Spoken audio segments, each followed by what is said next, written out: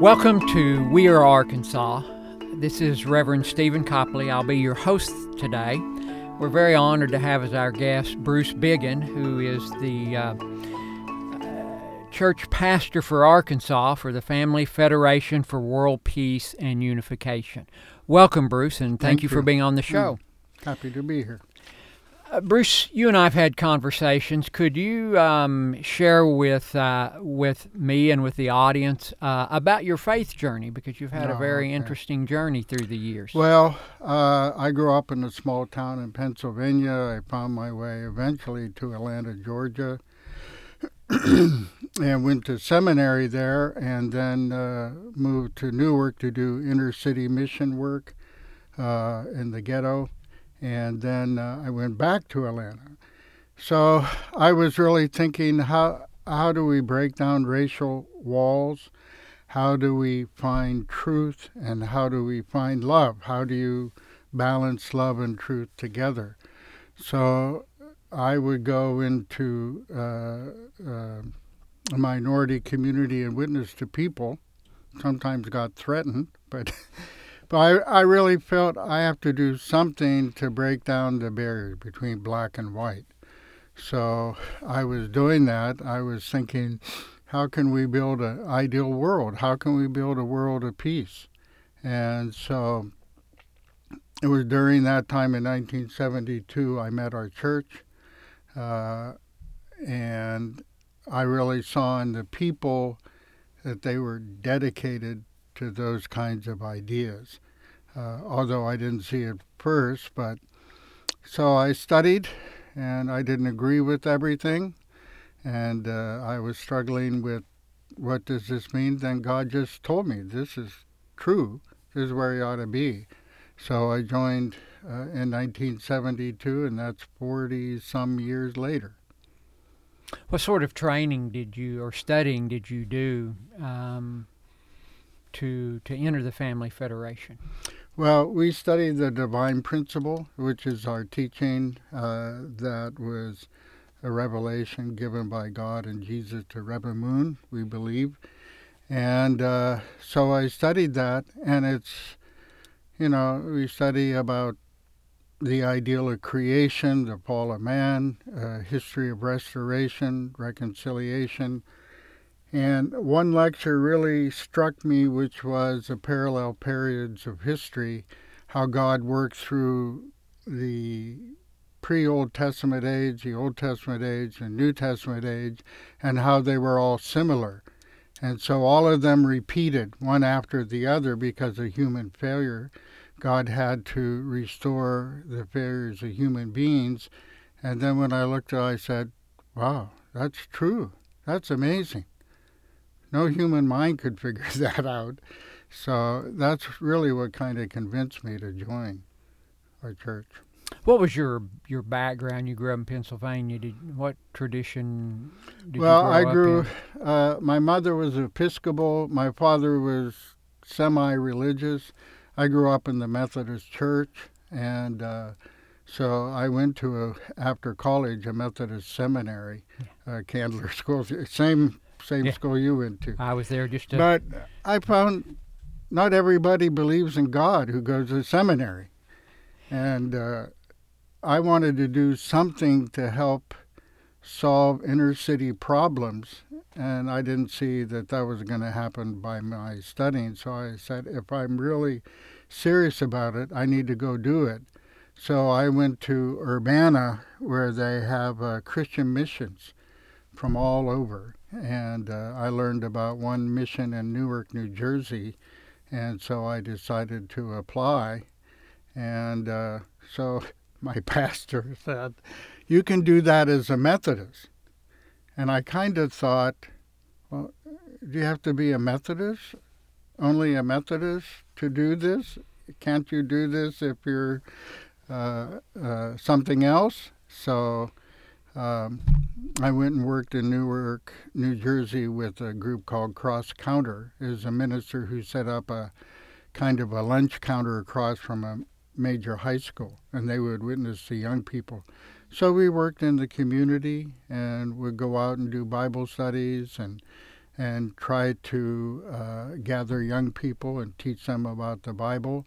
And we would do block parties and get involved with families. I had one young person who was in juvenile in another city, and I would drive his parents to go visit him during that time. So we became good friends. And you mentioned your work there in the juvenile facility. You currently do some work in the county. I did. You did. I Could haven't. You tell a little bit about that? Well, I studied 7 Habits of Highly Effective Families with John Covey, who's a brother of Stephen Covey, and he's the one who wrote 7 Habits of Families. Then Stephen Covey's son, Sean, wrote 7 Habits of Highly Effective Teens. So I really liked this book and liked these ideas. So I decided to go and volunteer at the Pulaski County Juvenile Detention Center and teach these principles. And so I did for 2 or 3 years. And it was good. Well, Bruce, you mentioned family, Mm-hmm. the 7 habits of highly effective families, but you mentioned family. I know one time you and I had a conversation about the absolute importance of love. And we've talked about the radical nature of love, that sometimes we want to define love so that I can choose to love whom I want to, but not really this really deep sense. Yeah. So family and love. I know that family is central to the Family Federation for World Peace. Mm-hmm. Also the concept of peace. So could you share a little bit about Dr. Moon and his journey and some of his basic teachings and writings? Well, he became a Christian. He was born in North Korea, so Christianity came down from China into the north, and people adopted Christianity. And his family became Christians. His uncle was actually a minister and helped lead the independence movement against the Japanese during Japanese occupation. But he was very serious as a youth and taught Sunday school as a youth. And he would go into the hill behind his house to pray, sometimes all night. And he had many serious questions because he saw what was happening in his country and in the world, and he wondered if God is good, why is there so much suffering? Why are our people suffering? And through nature, he would see that there was a pair system, a male and female bird and male and female animals. And so he began to think, what is love? The birds love each other and they produce eggs, right? And so it kind of inspired his thinking. Then on Easter morning, when he was 15 years old, Jesus appeared to him. And he was shocked. He was trembling. And he didn't know what to do. And Jesus asked him to fulfill a mission that Jesus himself had started. First, he said, no, if I promise, I can't turn back. I can't promise to Jesus and then not do it. So he refused the first time. And then Jesus came to him a second time. He said, no, I can't do it. Imagine, you're 15 years old and the Messiah comes to you and asks you to do such a great mission. Your life totally changed. So he said he went between ecstasy and just dread, thinking about what he had been asked to do. Finally, God came the third time and told him, you should do this, and he accepted. And so from that time on, his life totally changed. And for the next 9 years, he studied the Bible, Chinese version, Korean version, and an English version, to try to understand the many parables and symbols that are in the Bible. And after 9 years, he came to God and said, this is what I believe. This is what it's saying. And God said, no, you're wrong. Finally, he said, no, it's right. Has to be right. And finally God approved it. And then from that time, he began to put together the divine principle, which is our teaching. And he was persecuted by Christian churches severely. Different groups were prepared to unite with him. They didn't. So finally he had to go to a communist prison camp in North Korea, Hungnam, and he was sentenced to 3 years hard labor. And people usually die within 6 months.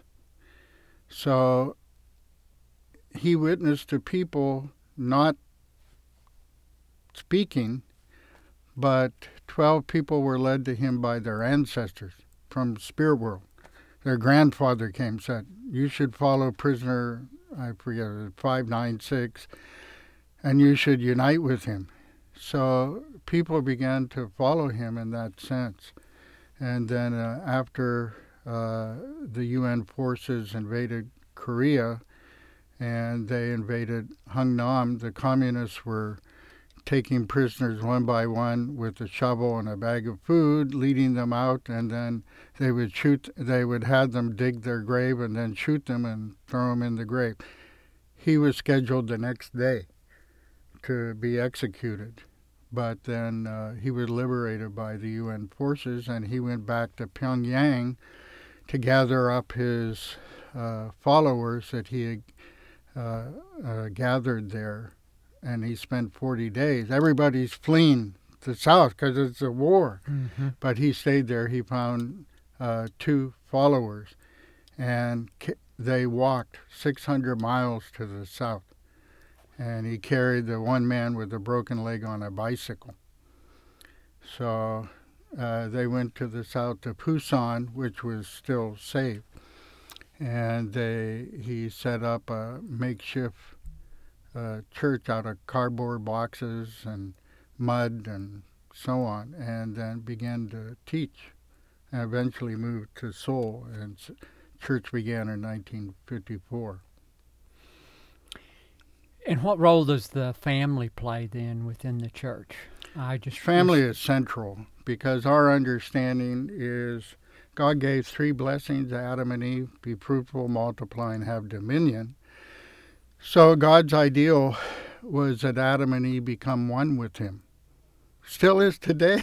God wants us to become one with him. So if Adam and Eve had become one with him, God would be like their mind, and they would be the body of God. So God would dwell in them, and then the second blessing, to multiply, means that they would produce a lineage of sinless children. And so then God's kingdom automatically could be established by the propagation of Adam and Eve's descendants. And this would be centered upon true love. There wouldn't be any conflict, mind-body disunity, evil, sin, whatever. And then the third blessing, for God to have sovereignty, would be automatically fulfilled. But our understanding is that didn't happen. And we read the Bible, God ushered Adam and Eve out. But our understanding of the fall is a little bit different than just disobedience.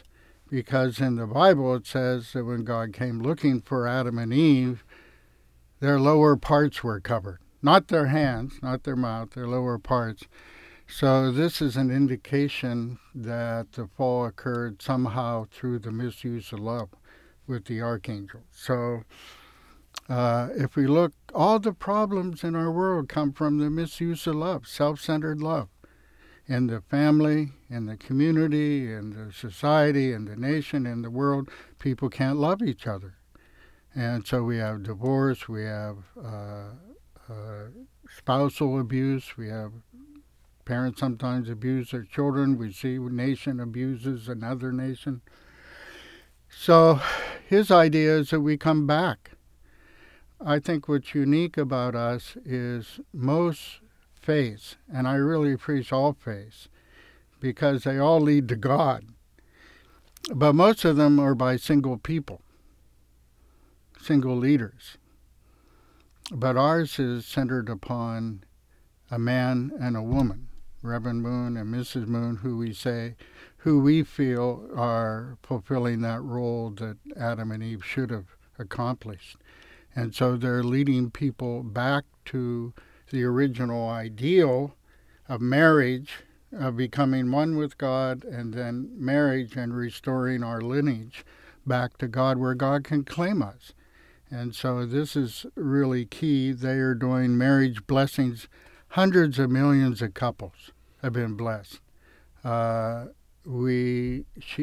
Moon recently went to Senegal. There are 40 bishops there, 40 religious leaders. Their plan is to bless and marry 40,000 couples. And you just mentioned that she's going to Zimbabwe. She's going to Zimbabwe to do a blessing there. She's going to bless the president of that country. And also Nelson Mandela. Nelson Mandela, I don't know if it's his son or grandson, has invited her to come. So it's just amazing the impact she's having. She's going to come and speak at the Nassau Coliseum November 12th. She spoke at Madison Square Garden. And we have Bishop Hezekiah Walker, who is famous as a musician and pastor. And I don't remember the name, but he's organizing a 5,000 member choir. Wow. And so he organized 2,000 members when Mrs. Moon came to speak at Madison Square Garden. He said people are calling him from all over the world that want to be involved in this choir. So it's just incredible. And, she's 75 years old. You would think people were retiring. She is working so hard day and night, nonstop. Her assistant came into her room after Mrs. Moon got up, and she saw that her pillow was entirely wet. And she went, why is her pillow wet? Then she realized because Mrs. Moon always talks about we need to restore, we need to save 7.6 billion people.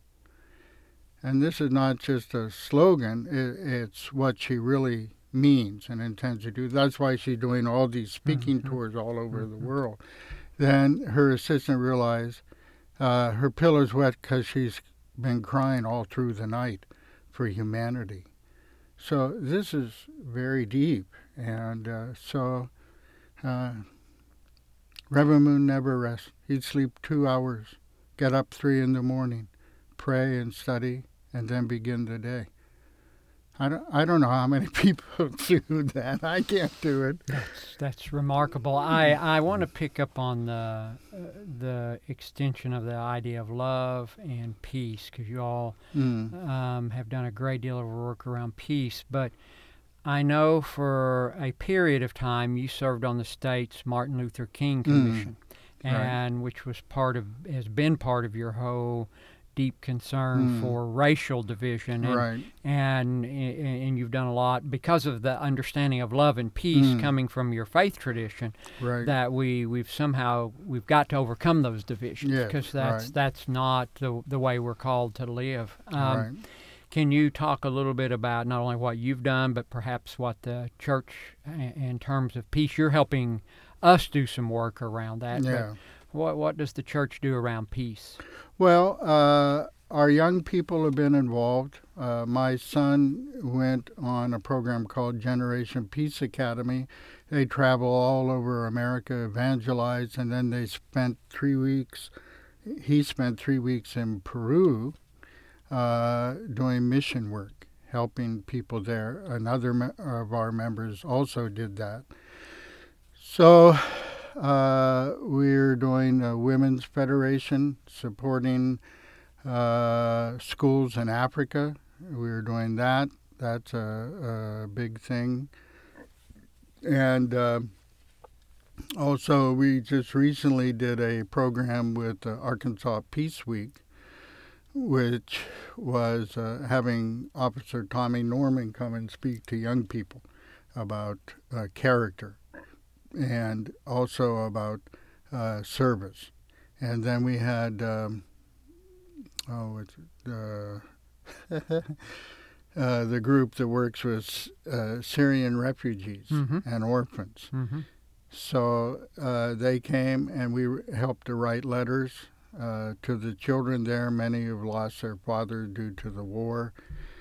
Well, you and I did feeding the homeless to times after Christmas when Reverend, you remember his name? I can't remember. At the Bullock Temple CME Church. Yeah, Reverend Hampton. Yeah. Was here, and we did that with Sonny Anon, who was here at that time. So these are things that we try to do. Probably the greatest activity we're doing is marriage blessing. So we try to bless marriages, pray for families, and provide resources that can help marriages strengthen. Because when I go out, I find many people not married, they're divorced, or they're living together, but not married. So we really try to put a lot of emphasis on strengthening families and marriages, and we try to work with ministers and have worked with ministers in the past to promote that kind of thing. Well, I know and I've had the honor of preaching in your church. I know you're the church pastor for Arkansas, and very briefly, I know that you have a from what we've talked about, a worldwide structure. So I think you work in regions, first of all. Just could you briefly tell a little bit about that structure? Well, we have international headquarters. The head of the movement worldwide is Mrs. Moon's daughter, Sunjanim. And then each continent has a continental director. And then each country has headquarters. Here in America, we have our headquarters in New York, and our continental director is Bishop Ki-Hoon Kim, and we have a national president and national vice president and a board that deal with media, education, youth and family ministries, and blessing for our young people, second generation youth who are getting married and blessed. Recently we had a big blessing, maybe 4,000 in Korea, with young people all over the world. Then we have sub-regions. Before it was like a regional structure. Mrs. Moon got rid of that and said you have 5 sub-regions, and you're like a nation or continent each. So we have 5 sub-regional directors who are directing the activities, and they work together. But we're kind of autonomous in terms of what we do in each region, and our region is pretty big. Texas, Arkansas, Oklahoma, New Mexico, Colorado, Wyoming, just so. And then each state has a local church pastor. So probably we have, and then there are satellite churches in different cities like Houston and Austin, Texas, and Oklahoma City and Tulsa. So, and then we have many different organizations like Women's Federation, American Clergy Leadership Conference, Universal Peace Federation. So they have their own offices, and then they do their activities in most states. And that's kind of how we're set up. Well, terrific. Bruce, again, you've reminded us the central importance of love and peace, and how we all need to learn to get along, and partly because we really are more alike than we are different. Right. So thank you so much for being here today and being on We Are Arkansas. Thank you. Thank you.